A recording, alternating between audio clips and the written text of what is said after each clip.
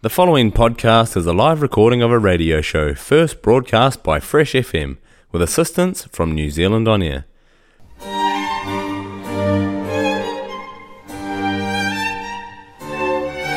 Hello and a Merry Christmas to you. I'm especially honoured if you're listening to Climate Matters on Christmas morning. I'm Lindsay Wood. I'm the Director of Climate Strategy Company Resilience Limited, and Climate Matters is brought to you by Fresh FM, the top of the South's community access radio station. Well, today we're going into Climate Matters 107, which was actually issued a couple of weeks before Christmas. So it was written during the height of COP28, which is probably all done and dusted by the time you're listening to this. But there was lots of stuff unfolding rapidly, and it was very easy to get out of date. So this is just a snapshot of the situation as I wrote Climate Matters number 107. And here's what we'll be covering. We'll be covering a conflict of interest on steroids at COP28. And then we'll be also having an item on the cost of climate action. And is it really too high? And the answer, of course, is no, by a big margin. You'll be interested in that. Then we're celebrating Mike Joy being awarded the Callaghan Medal, plus posing a question around that. And then if this government only developed 2 climate strategies this term, what might they be? You may recall Climate Matters 106 actually posed the question if they only developed 1 climate strategy. So here's a chance to add a second. And then, as if we need more reasons to curb our use of cars, there's actually some more interesting and perturbing insights there. We also will have, we've got a cartoon or two, and of course there'll be a hot tip. So on that note, let's get into Climate Matters number 107, and I'll start with my little editorial bit. CM107 is written as COP28 is in full and half-hearted swing, and mixing messages on a grand scale, such as virtue signalling while behind-the-scenes deals are in progress. In a minute, we'll deal with an article I've headed, Can You Believe It? And you'll see what I mean there. Here's another mixed message trying to blur what the real words mean, such as science, and we'll have an example of that. And that trial future technology can be validly used to counter what Rod Oram calls the crystal clear science of the need to slash fossil fuels.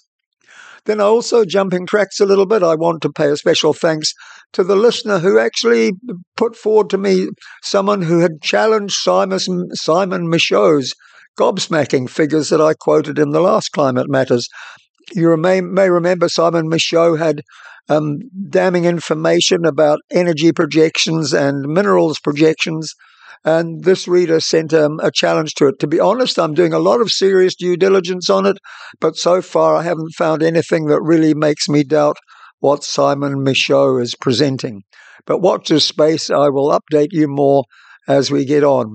Okay, so getting on to the first item from the Can You Believe It files, conflict of interest on steroids. This man, and there's a picture there of an Arab with I forget the name of the burqa that the men wear with a headband and so on. And I haven't given his name because I didn't want to give him his name. This man is both the hosting president of COP28 and the CEO of the United Arab Emirates oil company ADNOC. So, sound like a major conflict of interest? It is. The BBC News, and I've given a link there that'll be on the Climate Matters webpage of the Fresh FM website. The BBC News revealed leaked documents showing he was setting up meetings with several countries at COP28 to promote fossil fuel expansion. In other words, he was taking advantage of these countries coming to COP28 for climate mitigation or climate strategies, and he was using that for behind-the-scenes meetings and pushing things in the opposite direction. Should we be joining the dots between those meetings, I pose, and the New Zealand government opening up fossil fuel exploration and Minister Simon Watt's attendance at COP28? Now, that might sound far-fetched, and New Zealand wasn't actually mentioned in the BBC report, but surely we aren't among what they called the 13 other countries, close quotes, besides the UK, Australia, Canada, Germany, and more that were named, Is that outrageous? Yes. Is it impossible? Well, I've left that as an open question. In fairness, though, Simon Watts has signed New Zealand up to support the pledge to triple world renewable energy supplies by 2030. That's not a commitment for New Zealand to triple them, but it's a commitment to support the general initiative. So I don't want to be all one-sided about what the current government is trying to achieve. Moving on, for those who are wondering if the cost of climate action is too high. Remember, Simon Michaud and his eye-watering numbers. We'll get a load of some of these. The Wall Street Journal, now they're not really a left-wing tree-hugging organisation, are they? The Wall Street Journal doesn't think the cost of climate action is too high. And I'm quoting here, climate inaction could cost $178 trillion by 2070. So that's in the next 47 years or so. 178 trillion, that's $178 million. We will give a link to that website. I'd also come across a report of the cost of extreme weather of US $16 million an hour, 24/7, for the last 20 years, and that came from The Guardian, and there's also a link to that. But get a load of this. The Guardian's report was $16 million per hour, 24/7. To equate that to the Wall Street Journal's figure, that $178 trillion by 2070 equates to $450 million per hour for 47 years. Eye-watering and almost incomprehensible numbers, but that's no excuse, just the same, for political leaders, past as well as present, whose talent for climate inaction has also been incomprehensible. It's high time to change that. Moving on.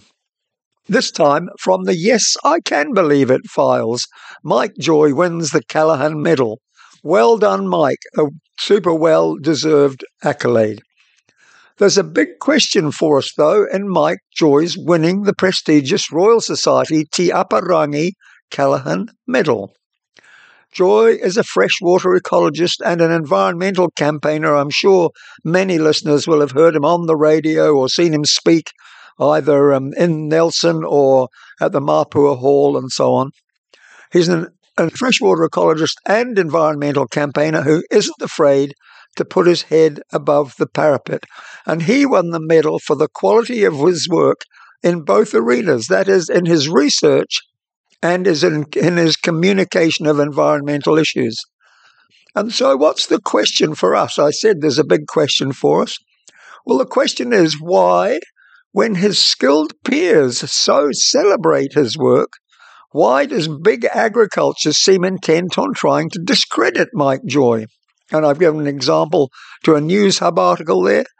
Mature industries normally welcome skills like Mike's to help them get even better. So Big Ag's habitual reaction to Mike Joy's work makes at least their political front, the ones that are making these pronouncements to the papers, at least their political front appear myopically fixated on their own short-term self-interest. I just can't get my head around why people are so reactionary to Mike Joy when he almost invariably knows what he's talking about and he makes very good points. Thank you, Mike. Well done. I hope we hear lots more of you. And I hope one day that there'll be a really good dialogue between the agricultural sector and you rather than the standoff.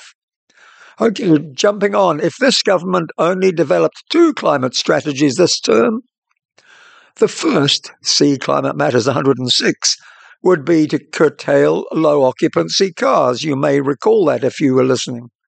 The second should be a mega increase in public education about the climate crisis, plus better public participation in decisions what to do about it.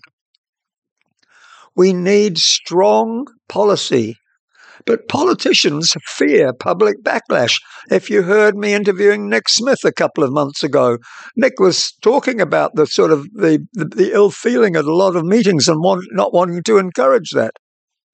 And the recent local government review, which was conducted by the central government, and I'll give a link to that at a publication called Future for Local Government, and that review suggests a win-win solution that councils trial what's known as participatory democracy, such as Wellington has given a go to in one form, which is known as citizens' assemblies, and it has tried that on its long-term plan. We'll give a link to a discussion of that by the expert Max Rashbrook. Max is a great commentator. You probably would enjoy that. And here's the other thing that I think comes out of that and is worth talking a bit about. A likely consequence of the public being better informed and better able to participate in decision-making would be the public then urging government to adopt heaps more strong climate policies. So instead of government, central government and local government running scared of public backlash, they would hopefully have the public behind them and propelling them in that direction. That's food for thought in my view. Here I'm going to give a little quote from a publication that crossed my desk. Well, it was actually from Yale Environment 360, which I've quoted before, and their fantastic environmental commentator, Fred Pearce, who I've also quoted before. And here's just a quote from an article he's written, and we will give you the link on the Fresh FM website. Get this, rubber as a crop is a worse deforester than coffee or cocoa, and is now closing in on palm oil for the top spot, or you might say bottom spot. In other words, there's more tropical rainforest being chopped down to plant rubber, among other things, to make tires, than any other crop except for palm oil. And to give you an idea of cocoa, we reported several Climate Matters ago, I think probably 2 or 3 years ago, how the Ivory Coast on West Africa had chopped down 80 or was it 85% of all of their tropical rainforest to plant cocoa for making chocolate. But of course, we then have to take some responsibility for it, because who is it that is eating the chocolate? It's not the people in the Ivory Coast, at least not on that scale. It's all of the rest of us who are eating more and more people eating more and more chocolate. So less chocolate is part of the answer as well as the question of what we do about rubber and tires and so on. And that leads us into the next piece, as if we needed more reasons to curb our car usage. We've quoted before Massey University research that showed pollution from fossil fuel use in New Zealand had a social and health cost of around $2,000 per person per year. That's over $10 billion a year, and we'll give a link to them.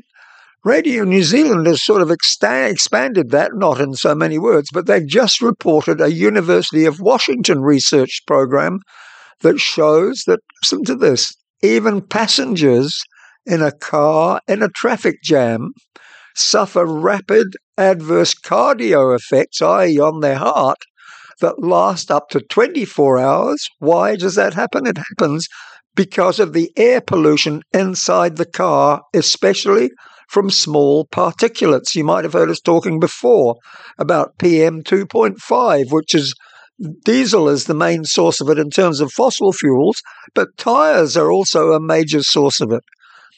So if you're going to be standing or driving or stopping in stop-start traffic, put on the aircon onto recirculation before you get in the slow traffic. Otherwise, you're trapping the polluted air inside the car as well. So put it on recirculation while you've still got clean air in the car, and then don't put it back again until you're out of the slow-flowing traffic. Of course, we'll give you a link to that as well. Just 3 minutes listening at Radio New Zealand, well worthwhile. Right, a hotter tip for a cooler planet, and it builds on what I've just been talking about, slow traffic.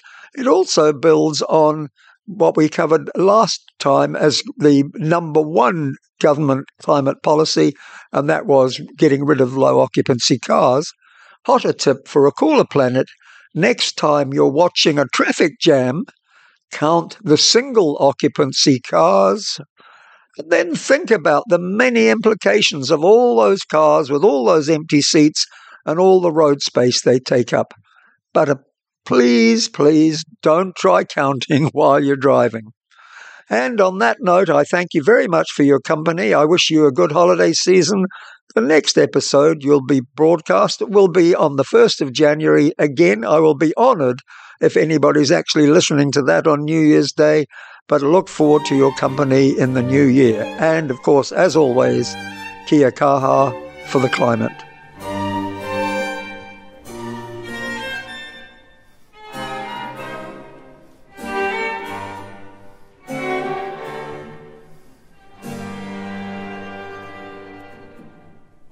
The podcast you just listened to was a live recording of a radio show, first broadcast on Fresh FM with support from New Zealand On Air. Fresh FM is a community access media station based in Te Tauihu, the top of the South Island, New Zealand. The funding of Access Media makes these podcasts possible. To find similar programs by other community access media stations, go online to accessmedia.nz. If you or your group would like to know more about how you can have a program on our station, please contact us. Visit our website freshfm.net for our contact details.